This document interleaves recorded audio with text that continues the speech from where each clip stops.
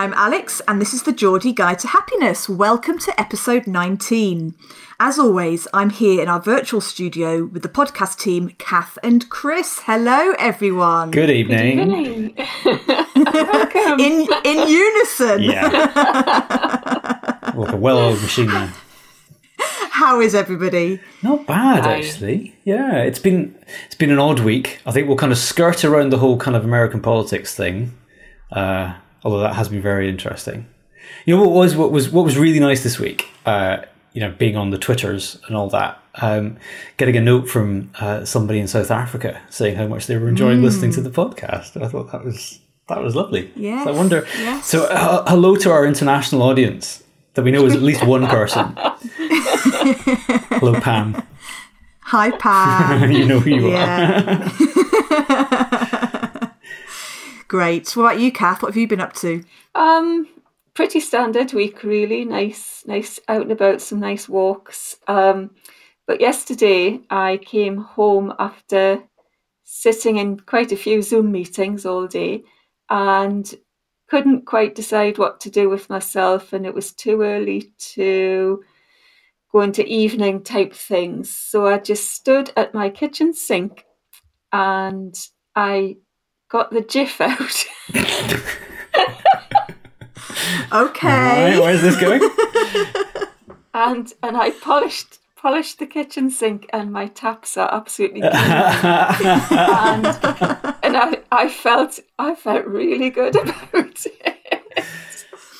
So that was me yesterday. Actually, I gave our kitchen a good clean over the weekend. I even cleaned the toaster and got all of the crumbs out. And I felt very virtuous. It was awful. Yeah, there was just crumbs everywhere. Have you ever taken the Hoover to the toaster? Yeah, it didn't really work. But okay. I just had to sort of turn it upside down and tip it. And yeah, it was sort of raining old bits of toast. Nice. I've noticed that there's quite a lot of good telly on at the minute. We've started watching The Mandalorian again, so I've been getting back into that. So glad that's back on TV. We are watching that too. We've also started watching X-Files, right back from the beginning, so 1994 or whatever, isn't it? That's a blast from the past. I'm sort of introducing my daughter to it. You're my new best friend. Yeah. Thank you for that. Thank you. There was some seriously scary episodes there in X-Files, though. I remember watching them. Yeah, I remember the quality kind of dipped a little bit.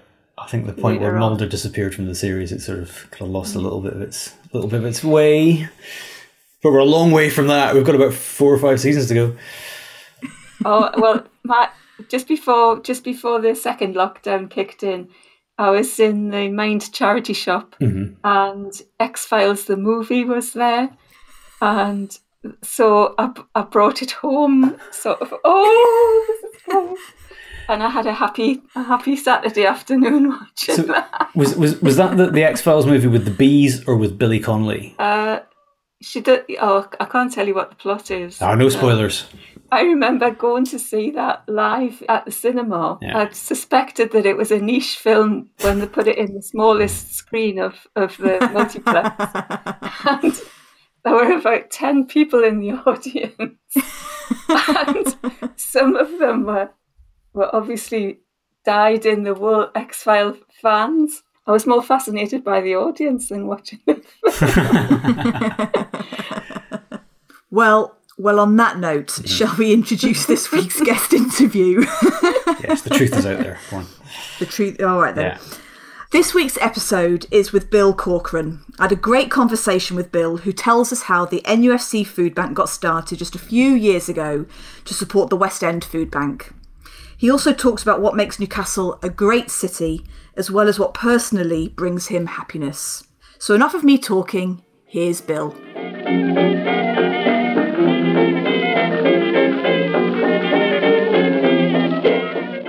Bill, a very warm welcome to the Geordie Guide to Happiness. Thank you for joining me. We've had a couple of technical glitches so far, but we'll hopefully get through. How are you this evening? Yeah, fine. You know, as I said, Newcastle won on Sunday. The weather was nice. I've been out on the motorbike. I live in the greatest and most civilized city on earth. The sunset over the quayside was beautiful. I was at the food bank today. They're getting record numbers of donations. Things could be worse, and I'm blessed compared to lots of other people in this world. So, canny, as they say.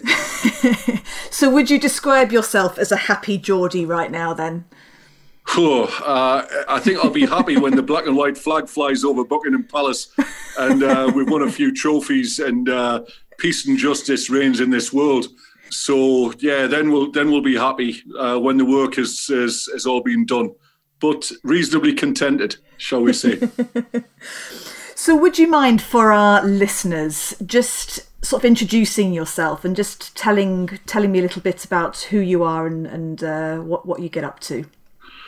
Well, my name's Bill Corcoran. Bill's an easy one, named after me grandfather, who was a rescue man down the pit, who worked at the Towers, which then became the Mitre Pub, which then became Anton Deck's place at Byker Grove, is now an Islamic school, and is next door to the the West End Food Bank. My surname's Corcoran. It means born in a bog with a red face in Gaelic. I'd love to believe that's true. Somebody told me Dad that at 2:00 in the morning in a pub in Ballyhonus, County Mayo, when he was playing the fiddle. So I'm lucky. I've always thought I was lucky because I had lots of stories about where my grandparents came from and what they did, and they were always very interesting, but they were always full of love. And so even though I'm old enough to have, I suppose, got coal in from the coal bunker. I remember when we didn't have power in the house for a year because we were skint. I remember, bomb scares in the 70s, power cuts, racists chanting at St. James's Park. I've always been surrounded by love. And generally speaking, I know 2020's been an absolute weird year, but I promise you, it's a lot better, in my opinion, than many other years I've lived through. 1980 wasn't great. The music was better, but, that's just the way yin yang and seesaws work. So I've always been lucky. I've had good friends. As I say, this is a city where you can talk to people at bus stops or even now with wearing masks and get on with people. And if you go around and be positive, trying to help, you'll find many comrades will try and do the same thing for you, and it'll get you through. So you've kind of touched on this already, but what is it then that makes Newcastle a special place, the place to be? An incredible history. You're talking about a city that witnessed the end of the Roman Empire, that housed the Vikings, that fought against the Normans, that destroyed the Scottish nation, even though as Bernicia, we were part of what became the Scottish nation in many ways, and the English nation. So we've always been slightly apart, and that's been a thing. If we go to London, they'll kind of go, where you're from, and they'll know where we're from, and we'll kind of go, yeah, well, it's all right down here, but not as good as home. Now, that might just be ignorant bluster, but when you can say you come from the city that had the first electric light in the world on its streets, that when the Industrial Revolution happened, and that, let's remember what it was. It wasn't about putting children into factories like they had in Manchester. It was about getting food cheaper from the countryside so the cities could grow and people could live with a better standard of living. And that was because of, railway transport and energy. And that was what Tyneside did. It built the ships, it built the locomotives, it built the railways that made the world move. And then it built the electric light to light them. And it even invented the windscreen wipers on the car, invented on the way back from a trip to Wembley in 1911. Well, it wasn't Wembley in those days. I love that fact. I love the fact that the windscreen wiper was invented here. I love it. So it's because the lads and lasses have got to get down to watch the match miles away. And we've all been there stuck in some roundabout in Buckinghamshire thinking, oh my God, the bus is broken down. You wave a scarf and somebody will stop and pick you up. Now, maybe it's because we've always felt like a capital city of ourselves with the right to stand in front of anybody from anywhere and say, well, this is how we do it here. We don't have to look at how London does it because, frankly, we've done it better. We had better shops than them first. We had electric light first. We paid our people properly first. And so our urban experience was far more civilized than their urban experience. And the rest of it was, well, you look at the kind of things our people were famous for, male and female, they were famous for courage and humour. Incredible courage, fought the longest war ever against the Scots for 700 years. Before that, I've mentioned the Romans, the Vikings, the whole lot of them. So we are justifiably proud of what we are, not because we're saying we're better than anybody else particularly, because, Geordies were invented probably around about the end of the 1880s or something. Before that, we're an immigrant city. There's 10,000 people living here in the 1790s. There's 450,000 people living here in the 1910s. We came from Ireland, like my family. We came from Scotland. We came from Wales. Some people came from Germany. A lot of people came from Cornwall as tin miners.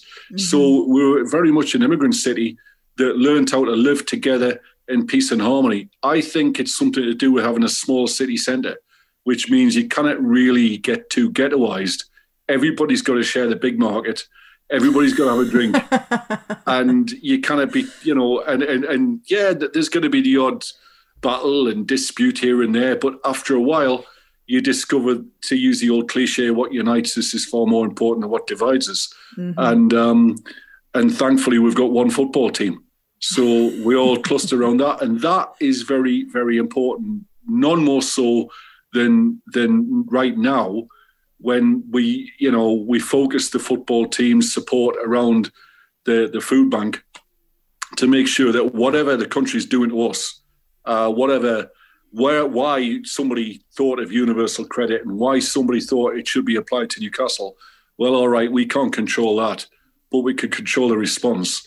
And if you look at that wonderful, the Renwick War Memorial, and it says 1914, the response. Well, I would say that if you look at the response of Newcastle and the Northeast in general, the response to adversity is always unity. The response to hard times is always solidarity. The response to poverty is always, a bit of charity, although it's not a nice word.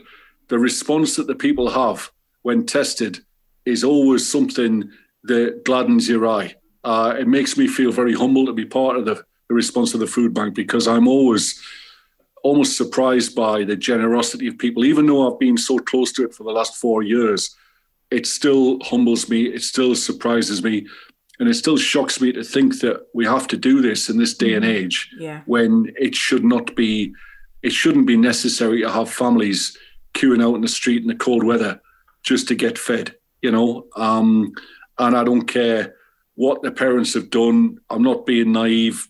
There'll be good people, there'll be bad people, but the kids haven't done anything to deserve that.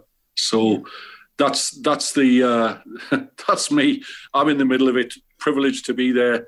Wish I didn't have to be involved in a food bank, and but interested in the world, interested in the city, and interested in the people. So before we started recording, we had a bit of a chat beforehand, and you were saying that one of the things that brings you happiness is community, that sense of community. And you mentioned there feeling, humbled to be involved in the food bank. Can you tell me a little bit more about the food bank and why being involved does bring you happiness? We got involved with the West End Food Bank in 2016. A mate of mine called Colin Whittle, who's got the best Geordie accent you've ever heard in your life, and he's a solicitor. He's a wonderful bloke. And he said to me and my pal Steve Hasty, who lives up the road, and Steve's on the committee of the Irish Centre in town, and he said, we should do one of them food banks like the Scousers do. And we're like, we looked at each other and went, you're probably right. And it was at the time when Daniel Blake had come out. And I, of course, being a 6'7", 20-stone bloke, was completely terrified to watch Daniel Blake. I kind of knew that people weren't going to get married in New York City at Christmas at the end and go off and live happily ever after.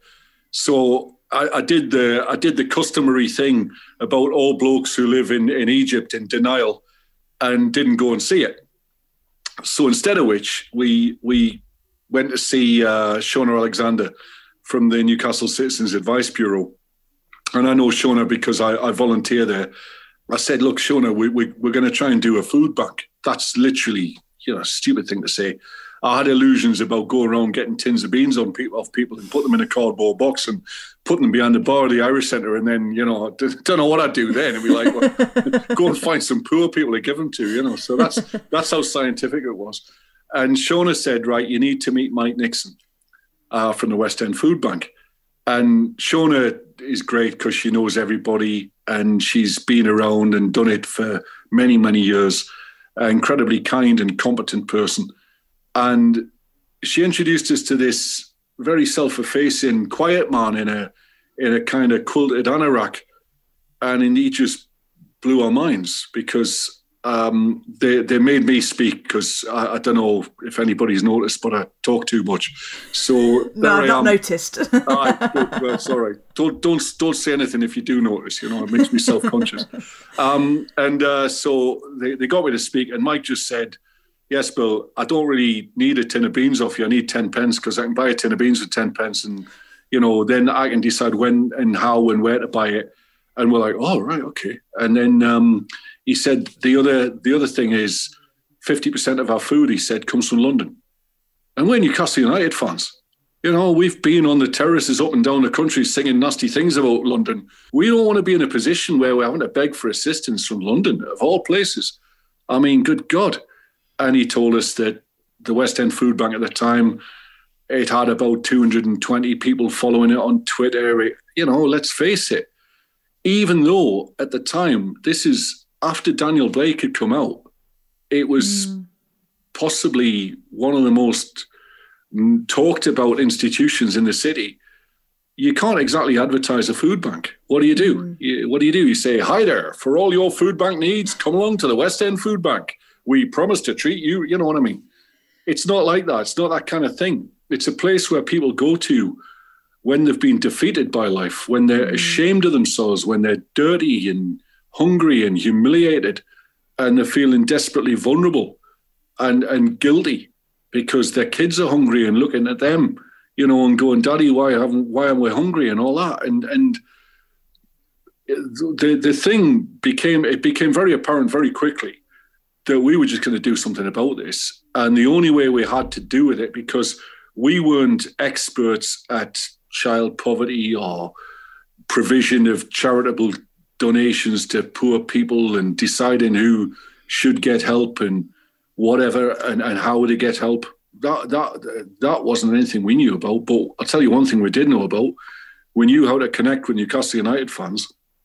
And we knew, just as we'd gone through the process, that as soon as the people found out there's little kids in Elsick and Benwell and Byker and Kenton and all over the city and all over the region going to bed hungry, they'd do the same thing we did and do something about it. The great thing about a football match is you can lose yourself. You can forget about your daily tribulations. You're not sitting there going, "Ooh, I need to consider my minimum standard of performance at work." You're thinking, "My God, please don't let them score against us," or whatever, that lousy referee, or whatever you're thinking.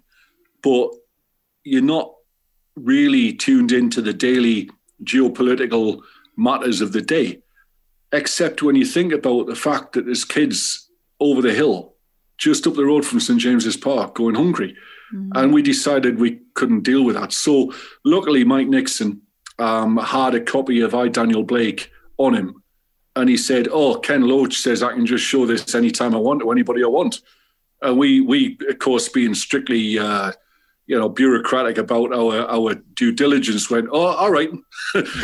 so we thought, well, that'll be fine. You know, no, if Ken Loach, the director, says okay to show it, and Mike, so we put it on at the Irish Centre, and we said, "There's no charge for coming, but we want you to bring money for a donation and food." And we got a table full of food, and we made 806 quid. And there was about 100 fellas turned up, and we got some of the actors that had been on the screen. And we watched the film.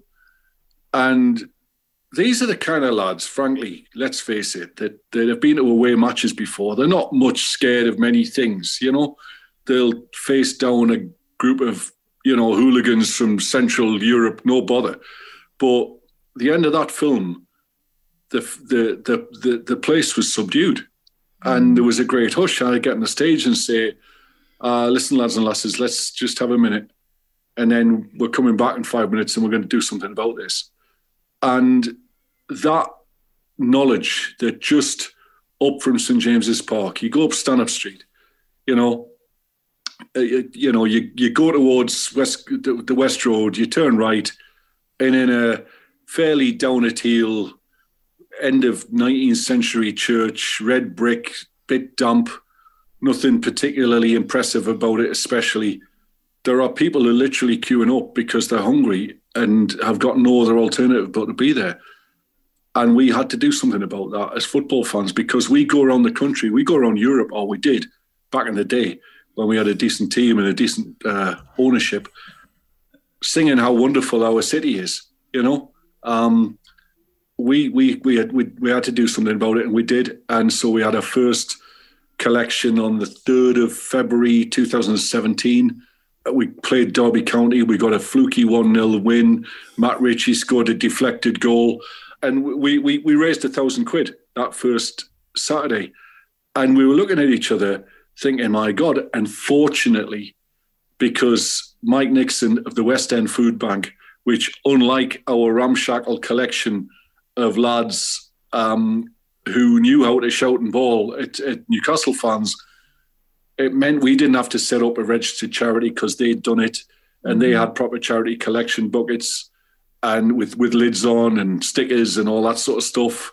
Because we'd have been, God knows what we'd have got. We'd have got cardboard boxes probably. My mate... Leave it to the professionals. Yeah, well, Dave Kelly, who started the Liverpool food bank with Ian Byrne, who's now an MP for West Derby in Liverpool. They started off with a wheelie bin. Instead, they got more chip wrappers and beer cans the first time, But people slowly got to work it out. But fortunately, we didn't have to do that. And we could give them the money straight away, and it goes into some proper charitable account overseen by proper trustees. And so we just had to sort of shout at people and say, give us the money. And so how did that feel then, that very first collection? Yeah, well, I'll tell you how it felt. It felt like sparkles of gold and love danced in the air. And that's not me just making it up. That's how it felt. I remember thinking that when the first time we collected advent calendars, and we're talking to the food bank, and they're great because they're thinking, oh, great, you lot have got some food and you've got some money and it's good. And then one of the things we thought, well, it's Christmas, can we get some Christmas presents for you? It's exactly the sort of thing a kind of non-professional amateur types like us would have thought of. And they said, no, we cannot, because we don't have the ability to sort the Christmas presents out, apportion them and give them to each kid in the way that they should have. That's Santa Claus's job. They can't do that sort of stuff. So we said, well, what about advent calendars? And they went, oh, yeah, because last year all the kids only got an advent calendar on the 12th of December when they went down to 4 for £1. And that's one of the things that we want to happen. The big word we have at the food bank is not happiness, it's dignity. And it comes from what's written on our black and white flag. But that dignity banner was something that we got for the anti-Pegida march when a gang of German Nazis thought that Newcastle was a good place to start another one of their vicious, fascist, nasty movements. And the stupid idiots thought that started on a Saturday when Newcastle's at home to Aston Villa, and Papis Demba Cisse, our wonderful Muslim centre forward, was knocking them in right, left and centre. So 4,000 people turned up against 200 of those idiots. And fortunately, we as Newcastle United fans were involved, and we got the crowd chanting, Newcastle United shall never be defeated. And that's something that'll live long with me, because it came from people of all races, all genders, all groups, all persuasions. And that is something really important to be a football fan with, because when you're a football fan, it doesn't matter a damn who scores. They're wearing the black and white strip, we support them. Doesn't matter who the person next to you in the crowd is, same thing. If they're cheering for us, they're one of us, they're part of us. It goes back to what my grandfather said, you leave nobody behind. So we don't say to somebody, "Oh, we're not celebrating that goal because that man who scored it was a black Islamic man like Chick Tiote when he scored the 4th goal against Arsenal to bring us back from 4-0 down to 4-4." Do you think anybody who's supporting Newcastle in the world gave 2 hoots about his religion, his politics, what he likes to do, the colour of his skin? No. So football and the food bank were natural fits, not just because it's what Disraeli called the politics of preoccupation. It's because football is a multinational, multi-religious sport, and it has the same in the fan base, which is worldwide. And the food bank feeds people irrespective of anything. The only qualification they've got to have is hunger. And that's always been very important to us. And it's one of the reasons why we've got communications with other football food banks, even Sunderland. We got a message from the Sunderland food bank saying that whilst they might disagree with us about everything, whilst they might support every team that we play against and want us to lose every time we take the field, on this thing, no, they were absolutely at one with us. And we're absolutely at one with them about this, because this is hunger in our cities and it cannot be tolerated and will not be accepted. And being a football fan means you support people in your club from different parts of the world, different parts of this country. So it was a natural fit to have the food bank, the Newcastle United fans food bank, help with the biggest food bank in the country. And as I say, the reaction is you see the flickers of gold in the air, and it's just because it's a low winter sun, and you see a bunch of men who probably don't take too much care of themselves. They're not bothered about their personal appearance too much, and they turn up with 10 advent calendars and they say, "There's a £5 because there's not much chocolate there, and it's that'll be good for the bairns." And you know that it means that one of those advent calendars will go to every single one of the kids in the food bank, who will then be able on the 1st of December to open the thing that says 1, have a little bit of chocolate, have some breakfast, because the breakfast will come from the food bank. Then they go to school and they'll feel exactly the same as every other kid in that class. Yeah. And that's what we want. We want them to have dignity. We want the parents to know that they've got an advent calendar, that they've got dignity. And that dignity gets them through. And I think, happiness is a reward for what happens when you do your homework, you do your thing, you smile at the end of the day, and you suddenly realise, my God, this is the thing called a home. And outside we've got a thing called a neighbourhood and a community. And down the road we've got that team. And all around us we've got friends. And again, part of the thing with the food bank is the volunteers have come and helped us.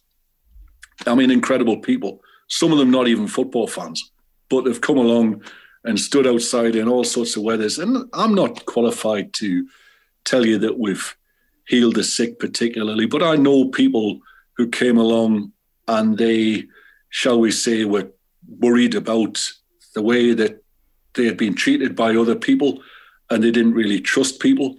And all of a sudden, you got 50,000 Geordies walking past smiling at them. And that gives them great confidence.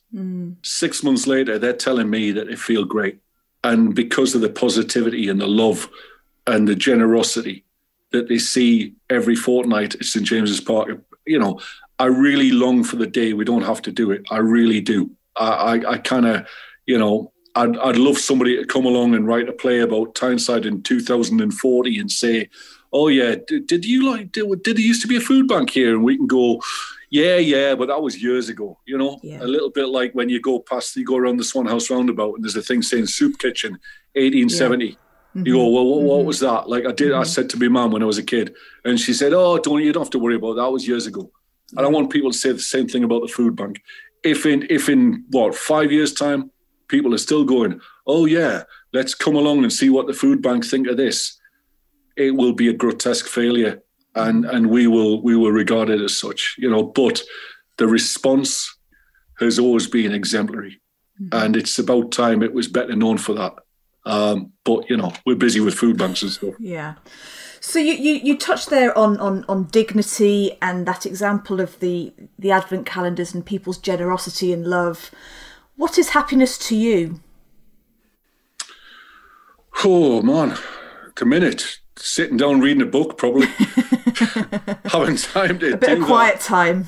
But yeah, I mean, I know we're in the middle of a worldwide pandemic. Look, hey, at the minute, happiness would be the end of the pandemic. So you could think about the world again. There's no point in thinking about, what would I like to do? I'd like to go out and have a drink, maybe go to the bar. Can I do that at the moment? Not really, because I'm scared I might infect my mummy. And she's not very resilient to things like that. So happiness, go to a gig, go and drink beer at dawn after. I don't know. I mean, but the main thing is it's presupposed upon the comfort of others. I do not want to go out and have a nice, imagine the days, the carefree days before we knew things, when you could go and have a drink at the Tyneside Cinema and come out, and now I couldn't do that because I'd worry about what's going on there. You walk down the alleyway and there's 5 beggars. Can you really be happy when you're walking past people in that situation? Not especially. So happiness to me is dignity for all. I think Clement Attlee said no cake for any till there be bread for all. So I'm not bothered about the cake. I just want to have enough bread and other people have enough bread as well, because within that, we'll all smile at each other. I think if you go to some rough pub somewhere, you'll find that people smile at each other a lot. You go to kind of, not that we go to pubs anymore, but you go to some sort of, I don't know, a trendy pub, some sort of place that does, sort of place where you get things on plates that aren't made of plates. You get things on slates or something. Everybody looks miserable. It's kind of, it's part of the rules, isn't it? They've got to look like they're slightly sniffy about it. They're just about to complain about something, And you go to a pub on Shields Road and everybody smiles at each other. And so I just want that kind of thing where I can sit in the corner of a room being completely ignored, watching people smile at each other, and then maybe I'll have a couple of bevies and enjoy myself, and the rest will work itself out. Mindfulness is something that's important to you, isn't it, Bill? We talked about that the last time we caught up. It's something I'm very interested in because I know so little about it. I've walked past all of those magazines and not really read any. But I did a thing a couple of years ago at St James's Park. They appealed for men of a certain age and stature who wanted to regain, a bit of control of exercise and stuff. And it was called the 12th Man Programme. And it was very cunning because they knew that if the council or the doctor said, hi, Bill, would you come along to this special programme? We want to talk about your mental and physical health. I'd go and hide in the attic or something. Are you kidding? I'm not going there. But this is Newcastle United. So, of course, I turned up. Yeah. And they just got us to do a few bits of exercise. And as part of that, they'd sit us down and go, right, how are you sleeping at the minute? And we'd all be going, difficult, isn't it? You're so tired, but you can't sleep because you're overtired, because you're stressed out. And then you wake up and you're knackered and you've got to go to, all that sort of stuff. And what's your diet like? Well, Jesus, you eat whatever's there, preferably deep fried, fast as possible, as hot as possible. It was almost like, when's the last time anybody had a vegetable? We're all looking at each other going, yeah, I remember carrots. Yeah, that's it. Yeah. And it was quite pitiful. And it was like, when's the last time anybody did any exercise? And it was like, well, yeah, I carried the shopping out of the car, and it was all that sort of stuff. Yeah. And it was just, and so they got us to do the exercise, which was hilarious. We did some patently absurd things like playing hockey, which I cracked a rib, nearly killed a few. Cycling, I was just a danger. I mean, I nearly wiped out 3 joggers. They took us down to the cycle hub on the quayside and got us to cycle along the thing, and cycles is just dangerous. You kind of, there's no noise of the engine. You got no mirrors on, so nobody can hear you coming. Yeah, you're creeping up to people. The bell doesn't work particularly well, so I'm shouting, get out of the way, I cannot stop this thing. And there's some poor joggers trying to jump out the way, We did badminton, which was farcical. We did, as I say, hockey, which was ridiculous. We did the go to the gym bit, and that was weird. That's like people dressed in spandex looking at the mirrors, they flex the muscles. I wasn't sure about that at all. Walk-in football, which was great, but takes an awful lot of organisation. We did the Newcastle United used to do a thing every Wednesday. I don't think they'll do it now, where you go to the plinth on the Gallagher end and they have a kind of exercise session for anybody who wants to turn up at 5:30 on a Wednesday night. Right. And they did that, and that half killed me because I just hadn't done anything like that. And then they took us to the cunningly named Advanced Fighting Centre on High Bridge, just up near the Beehive pub, and introduced us to John, who taught us, well, I'd say he's taught us how to box. He'd probably say he taught us how to stand properly and not fall over. We did that, and we carried on doing that, and I love that. I mean, the one miss I have from lockdown, etc., is not being able to go to John's gym every Monday and hit bags and do various sparring things. Although I've told him I'm not getting in the ring, even though he tells me he wants me to. I love that. But whilst we were doing the physical stuff, Ollie Bell, who does that thing, who's a great lad, he talked to us about, well, how do you feel? How are you sleeping? What's your diet like? Well, this is what you do. You eat a hand size of carbohydrate, you eat a palm size of protein, and eat as many vegetables as you want. And we're all going, oh, right, okay. I mean, the last diet advice I had before that was I went to the doctor because I bust my leg and I put on a stone, and the doctor says, oh, just when you go shopping, just eat anything less than 5% fat. So I bought a shopping trolley full of oven chips and put on another stone, obviously. Oh, so God. Now, the truth was, and I've lost 4 stone, and people go, oh, you must feel fantastic and all that. Actually, I feel weaker and colder, so I don't feel, just because I can buy jeans from Asda now that fit me, I don't have to go to the specialist department at Slater Menswear anymore. That wasn't a big deal for me.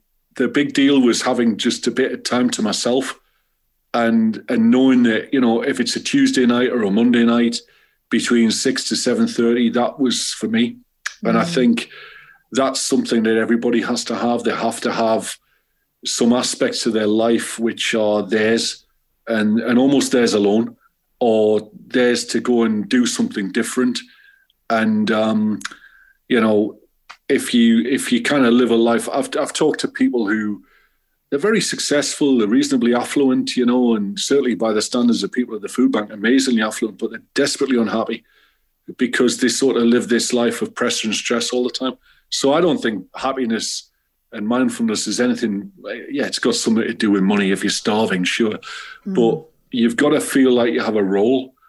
And I'm lucky because I've always been given roles with my dad making me set up PA systems for him or help out with doing gigs and events, or fortunate in having friends who need help. It's weird. If you ever want to feel needed, have a PA system. People will always need to they'll all want to borrow it, and you say, no, no way, I'll come along and operate it, but you're not borrowing it. So it's like owning a Ford Transit. If you own a Ford Transit, you always have things to do on a Saturday, moving people's settees. So it's a great thing if you're that way inclined. So how do you know when you're happy then? I probably work it out afterwards. That retrospective. Yeah, the retrospective thing, and go, oh, wasn't that great? Because I mean, I don't know. I think happiness is something that almost has to creep on you by accident. And if you go out looking for it, you're thinking, oh, I know, I'll go and buy the paper and I'll go and sit down somewhere. Say if I go out and I think, right, it's Saturday morning, I'm going to go buy a motorbike magazine. I'm going to go and sit in the back room with my cup of tea and listening to something on the radio I like. Something will always go wrong. The phone will ring and it'll be some disaster. And my mum will say, oh, no, I haven't got my thing out the chemist, or there'll be some problem. And so I honestly, I don't know, maybe this is just too much experience. Maybe my phone rings too much. But I think you've got to be prepared if you see something. And it could be, I mean, at the minute, I'm just thinking, imagine the day when we have warm weather and you can sit outside and just have a cup of tea, and not freeze to death, or whatever, or you can just be in the town and you can sit outside at Gray's Monument and just watch the world go by. I mean, to be honest, last year I'd probably go, oh, what a really boring thing to do. Now I just ache to do something like that, you know, and just talk to strangers at random. Oh, no, not quite. That's a bit creepy, but you know what I mean. So I think happiness is something you've got to be ready to cling on to. I don't know, like one of those, like those sticky things that fall on you and stick to you. You've got to be ready to go, look, that looks good. Because if you try working at it, you pressurize yourself. I've met loads of rich people who are desperately unfulfilled. And the reason is because they say, well, look, we got the private jet, we went to Paris, and, you know, we went for this fantastic meal, didn't really like it. I'm going, well, you know, why was that? Well, you know, it was a bit, I don't know. And I'm going, well, what did you really like? Oh, we ended up somewhere by accident, had a pulled pork sandwich with gravy. It was fantastic. Well, you know, so sometimes you've got to go out with the feeling that I think I'm ready to accept happiness if it happens to me. And if duty happens to me, well, I'll discharge that. And if work goes on, and I think you've got to wake up in the morning and go, I really am going to try and enjoy today. No, you can't all the time, and I know that. But I one thing I learned from the 12th Man program was just because your mental health is okay, just because you can tick a box and say, yes, acceptable, you have passed, doesn't mean to say it can't be better. And it gets better by smiling, gets better by enjoying it, by just taking the small victories, the small pleasures in life.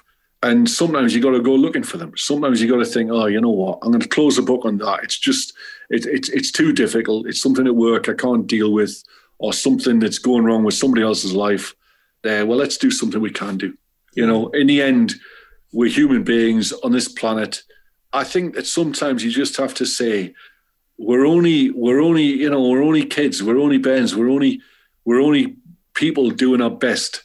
You can only carry so much. Don't sweat it too much, you know, and now and again, you've got to take some time off, otherwise you're no use to anybody. Give people a bit of leeway. You know, we can't all be perfect all the time. We all will, every single one of us will make mistakes. You know, every single one of us has done something in their lives, whether got caught or not, that would make them look foolish, ridiculous, bad, sad or mad in the eyes of the general public, me included. Again, forgive people. Let them off a bit. People can make mistakes. They can say the wrong things. It doesn't make them bad people. And if they're bad people now, they might be good people tomorrow. You know, so you just got to think of it like that without getting too dogmatic, too pedantic. So you mentioned at the very top of the interview that you'd been out on your motorbike. Is that right? I have. You know, you're an obvious NUFC fan, supporter. What else brings you happiness? You know, you mentioned solitude there before, having time to yourself. What brings me happiness? I mean, I suppose the bad side of it. What do you like to do? Yeah. Yeah, when Newcastle lose, I used to read bad things about history. You know, I used to... to make yourself feel better. Yeah, I'd go, oh, okay. Yeah, well, you know, it was pretty bad that getting beat 2-1 by Southampton. But hey, if you were being attacked by the Mongol cavalry in Merv in the 13th century, things were a lot worse. You know, so I literally would read bad things. You know, you read One Life of the Day of Ivan Denisovich or something like that. You know, and you're kind of thinking, I think life's happiness is about the small things. I was talking to somebody the other day and saying, you know, when you go out and it might be a lousy day and you get rained on and you stand in some cow pat and, you know, you get nettled and, you know, and all that. Yeah. You come into a warm house and you think, my God, instead of looking at the house and thinking, what a messy house it is, because mine is, you go, well, it's a warm house. It's where I live. It's great, you know, and if you don't leave the house, you just sit there thinking, oh God, I need to sort that out. I need to paint that. I need to fix that curtain or deal with whatever it is. It gives you that sense of homecoming. And in the end, look, you know, you want to feel happy, go into a hospital and walk out, because there's plenty of people go in and they don't. you know, and it'll give you that feeling of dress rehearsal. Now you can walk out. What are you going to do now? Go and have a cup of tea. Go and enjoy yourself. Go and listen to something beautiful on the radio. Go and sing a song, or go and watch the ocean waves come in on Tynemouth Pier and watch them crashing and smell the ozone and see the grandeur of majesty. Look at the sky at night and think, we are a rock hurtling through space. We're in a spaceship going through the universe, and one day we're going to lie on our deathbeds full of the same wonder. The only permanent things we have are our memories, our thoughts, our love, our emotions, the poetry, the creativity that we leave behind us. They're the things that show we're human. Well, a great note to end on. Is there anything, I'm just sort of thinking, if people have been listening and they want to help the West End Food Bank, the NUFC Food Bank, how can people do that? Just at the minute, give us a couple of quid would be really handy. And I mean a couple of quid. We can feed a family of four for £5 a week. We can buy a tin of beans for 10 pence. We can feed a single man for £3 a week. And we have to. And we think the problem's going to get a lot worse in January and February. I'll be candid with you. We're probably all right till then. It might have been a bit of a surprise to the government that there was a half-term holiday in October, but we knew about it. We also know there's going to be a Christmas holiday at Christmas. I'm not sure if Boris has been told that yet. And we budgeted for that, and we're ready, and we're going to be all right. But we're going to need help in January, February. We probably can't have any more volunteers because of COVID, but we would like to have advent calendars this month. If anybody's got any spare advent calendars, if they could possibly drop them off at the West Road, the Church of the Venerable Bede, or if they can go to the headquarters of the food bank, which is the Porter Cabin on Benwell Lane. Just Google Newcastle West End Food Bank and it'll tell you all the required things. If they see any one of us talk, I always say to people, come and look at the food bank.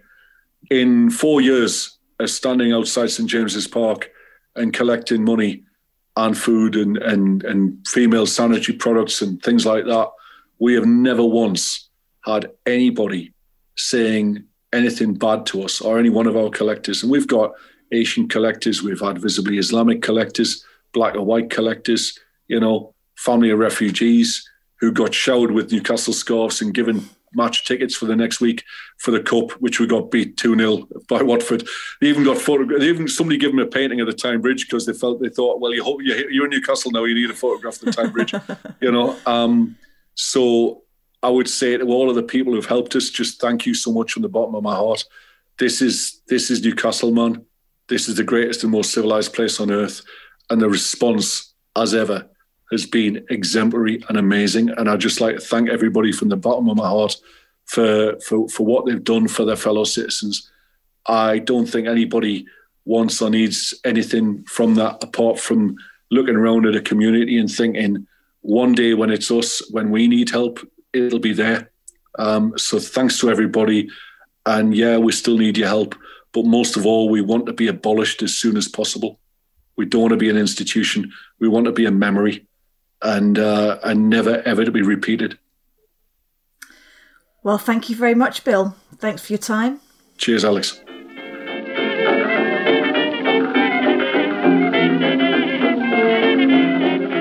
So that was Bill. What did people think? Well, that was really powerful. I mean, I kind of knew before I listened to that, because of what Bill was going to be talking about, that, you know, there was going to be some quite tough stuff in there. But my goodness, what a force of nature that man is. Absolutely. Yeah, speaking of somebody that finds it very difficult to get up off his backside to do anything, you know, to hear him talking about, you know, realizing there was a problem, to say, right, what we're going to do about it, how are we going to fix it? So all he was saying about, you know, there are some things within our control, but the thing that is always within our control is how we respond to stuff. And that really struck home for me. I think perhaps we've got another key words to add to our kind of list of important things. So obviously, with the Geordie Guide to Happiness, so happiness is one thing, but people have often used the word contentment. But I think we should add the word dignity. Oh, absolutely, to the mix. Yes. That was that was something that really, really made me sit up and listen, kind of how he was talking about the importance of dignity to, well, there's a connection between dignity and happiness, I think. I think it's probably quite a complicated one. But the thing that it got me thinking about was, well, where does, how do you find dignity? Where does it come from? And I think to a certain extent, individually, we can find dignity for ourselves, but it's also a gift that you give to other people. And that's really what I felt his work and the work of all the food banks in the area. That's the gift that they're giving. Yes, they're addressing people's needs, but it's this question of dignity at a time when people feel that dignity has been taken away. It's really quite emotional. I really felt that when he was talking about the Advent calendars. Yeah. Because at one point I was thinking, Advent calendars? And then he said the key to it was that the children all would have Advent calendars, and when they went to school, it'd be on the level playing field with the other children in the class. Yeah. And that really brought me up short. I thought, a little piece of chocolate every day and you can talk about it. And it was beautiful. Really nice. Yeah. Rather than waiting till they're reduced, they actually get them on the 1st of December when you're supposed to start an Advent calendar. That was and tragic. Again, absolutely. Links back to that dignity, doesn't it? Yeah. That really stood out for me as well, Chris, that word dignity. And I think also he talks about how he doesn't want happiness for himself to the detriment of others as well. So kind of using the current situation as an example, he'd love to go out for a pint in the pub, but he doesn't want to do that to the detriment of the health of others. So I thought that was a really insightful way of looking at happiness as well, which I've not heard before, I don't think really, but that was really interesting.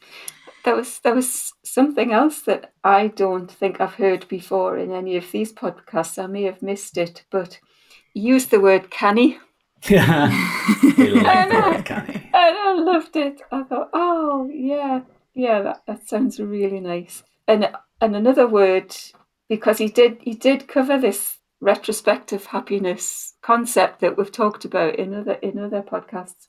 After listening to him, I got a sense that he had sort of unconscious happiness. He didn't realise, I think, that he projects some sort of positive energy. Because he was a little bit down on himself sometimes, I think. Very, very unassuming. But I just thought, I would imagine if I met you, I would feel as though I was in the presence of a really positive energy, and no wonder people want to help with, as you say, is a force of nature. Yeah. So it was, Well, thank you both. And thank you, Bill. Thank you, that Bill. was a fab interview. Yeah. So if you've been inspired by this podcast episode, then we would love to hear from you. Please do get in touch with your stories and opinions on what happiness means to you.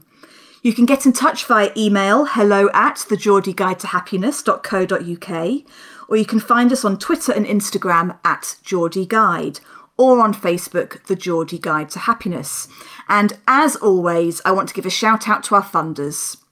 This project wouldn't be possible without support from the Newcastle Cultural Investment Fund at the Community Foundation, so thank you so much for your support. So we've reached the end of another episode. We hope you've enjoyed listening to the Geordie Guide to Happiness so far. Take care and see you all again next week for another episode.